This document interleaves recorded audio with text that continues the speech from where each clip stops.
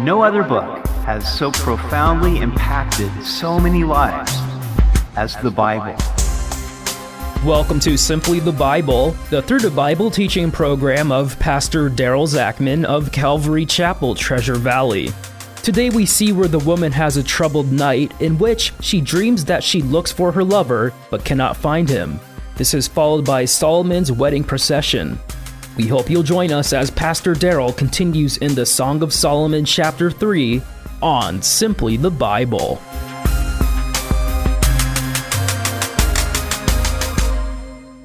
We continue today in the Song of Solomon, and as I have been telling you each day, if you haven't checked out the first episode, Song of Solomon chapter 1, I would encourage you to do that. In my introduction, I talk about the interpretation I've taken with this, and there are various ways of interpreting it. And so I think it's just a good background for each of these studies. You can do that by checking out our Simply the Bible podcast. We continue Song of Solomon chapter 3, and this opens up with a woman speaking again. And there are differences of opinion on how this should be interpreted. Some see this as her having a dream. Other people see this as reality. Some people see this as them at the time they are already married. Some see it as the time right before their marriage. I believe it's right before their marriage and that it is a dream, but you can judge for yourself. All night long on my bed, I looked for the one my heart loves. I looked for him but did not find him. I will get up now and go about the city, through its streets and squares. I will search for the one my heart loves. So I looked for him, but did not find him. The watchmen found me as they made their rounds in the city. Have you seen the one my heart loves? Scarcely had I passed them when I found the one my heart loves. I held him and would not let him go till I had brought him to my mother's house, to the room of the one who conceived me. So the first question, is this a dream that she is having? Now, again, we believe this is Abishag, and Solomon is her lover. Is she dreaming or is it reality? Well, she says, all night long on my bed I looked for the one my heart loves. Now, unless she is looking for him under the covers all night long, it's hard for me to think that this is reality. I think it's a dream. She's on her bed, and in her dream, she's looking for her lover. Now we know that dreams are motivated many times by the subconscious things we're thinking about, and I believe that this indicates she has fears that she might lose Solomon. Now we could understand this because she was a country girl and he was king, but this also is symbolic for the struggles and fears that do exist in every couple who is considering marriage. And that is the way it should be because this is such an important decision. Under the scripture, we believe that what God has joined together, man must not separate. So we need to make sure that this is the right person before we get married. And so it would seem that the relationship here is being put to the test as well it should be.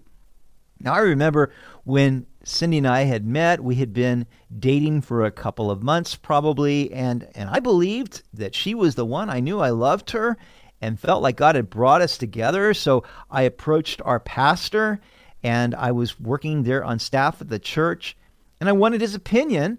And he said, I think you should give this some more time and pray about it. And if it's God's will that you pray that God will bring you closer together, and if not, that he will separate you. Well, that wasn't exactly what I wanted to hear, but I did have a lot of respect for him and thought that that made sense. So I went to Cindy and I said, Cindy, this is what I said. This is what he said. This is what I think we should do. And she at first was a little taken aback, like I was trying to give her the cold shoulder or something, but she and I both prayed that prayer, Lord, if this is your will, bring us closer together. And it wasn't easy because we knew that we loved each other, but we really did want God's will. And in the process of that waiting, God did bring to light some things we needed to talk about before our marriage, and it ended up being a really good thing that we did that. So I think it is important that the courtship be used as an opportunity to let God speak about the relationship and whether or not this is the right person. How long should the engagement last? Well, long enough to give God the opportunity to say no. That's what I say. When people come to me and say, well, we think we're supposed to get married, and I will say, well, have you given God the opportunity to say no? Now, God often uses circumstances and others to show us that he is saying no, and we would be wise to listen to him when he is telling us that. Now, in the process of Abishag dealing with her fears, she does come to a resolution that she wants to marry Solomon and that this is the right thing to do. Now, in her dream, she pursues her beloved. And she's going through the streets, looking about the city. She comes to the watchmen, asking them, have you seen the one my heart loves? Now, that's interesting because she has no problem pursuing her lover. I have heard that women want to be loved, men want to be pursued. And there's nothing wrong with a woman pursuing her husband here. She wants him, and that's fine. She's not being aggressive per se, but she does make it clear that she wants him, and most guys want to be wanted. Now, she finds him, and when she finds him, she holds him and won't let him go. You got to love this commitment. And I believe this is really speaking of the fact that in marriage, we do become one flesh, and it is until death do we part.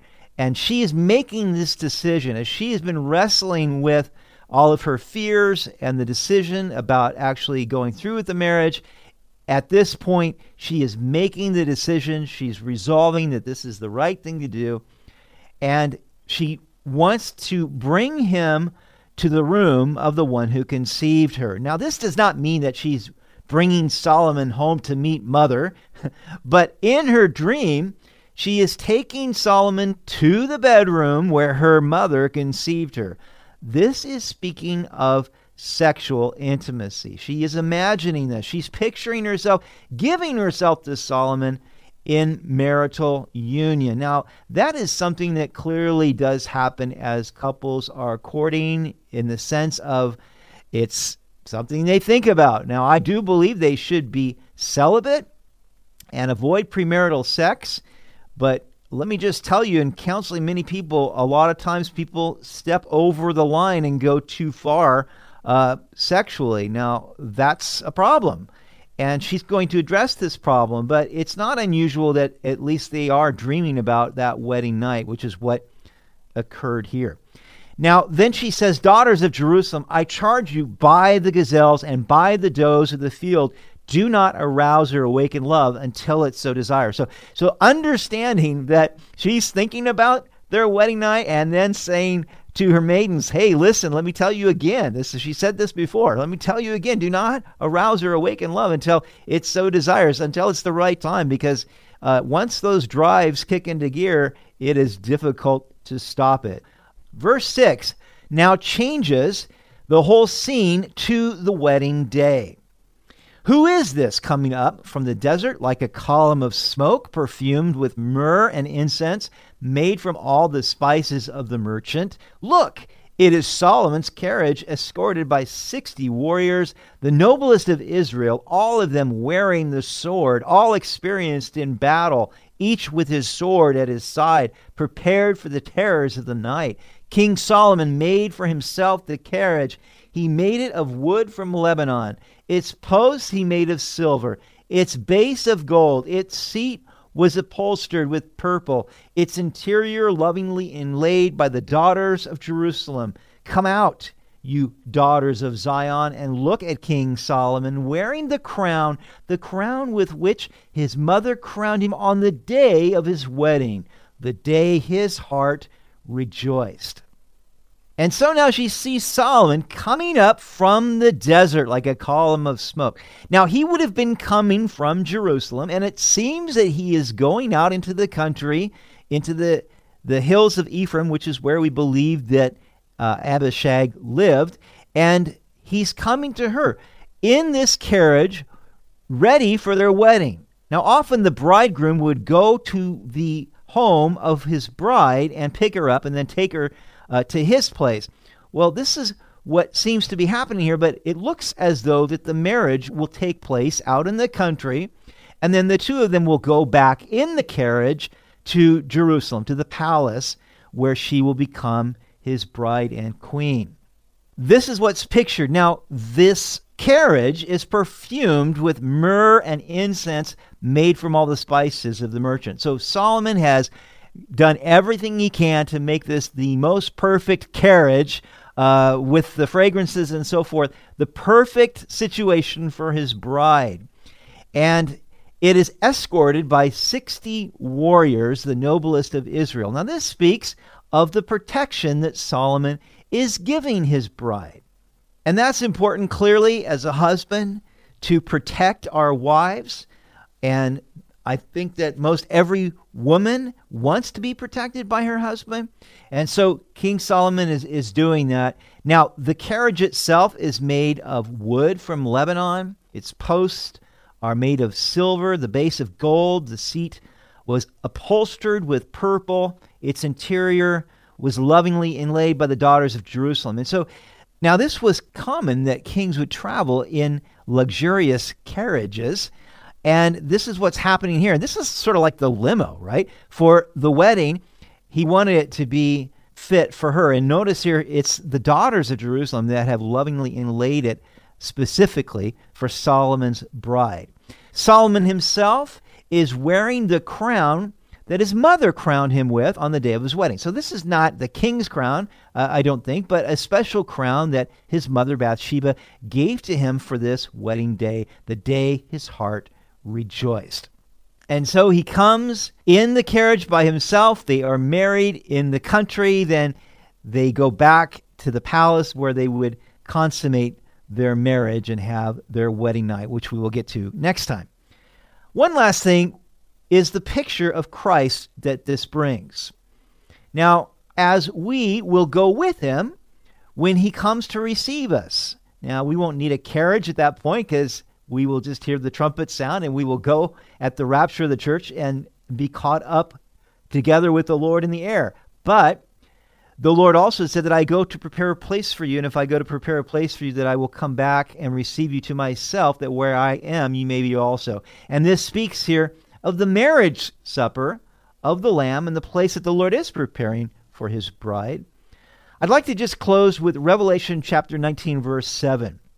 Let us be glad and rejoice and give him glory, for the marriage of the Lamb has come, and his wife has made herself ready, and to her it was granted to be arrayed in fine linen, clean and bright, for the fine linen is the righteous acts of the saints.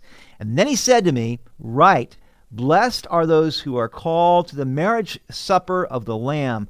And he said to me, These are the true sayings of God. And so with this same sort of enthusiasm that the bride in our love song looks forward to Solomon coming for the wedding day, so we ought to be looking forward with great anticipation to that day that our bridegroom comes for us, takes us to where he is. We enjoy the marriage supper of the Lamb, and if there is one thing you want to make sure of today, it is that your name is written in the Lamb's Book of Life. You've been listening to Simply the Bible, the Through the Bible teaching program of Pastor Daryl Zachman of Calvary Chapel, Treasure Valley. For more information about our church, please visit our website at calvarytv.org. To listen to other episodes, go to 941thevoice.com or check out our podcast on iTunes or Spotify. If you have any questions or comments, please contact us through our website. Tomorrow, we'll see where the two lovers finally celebrate their wedding night, enjoying their beautiful and secret garden. We hope you'll join us as we continue in the Song of Solomon on Simply the Bible.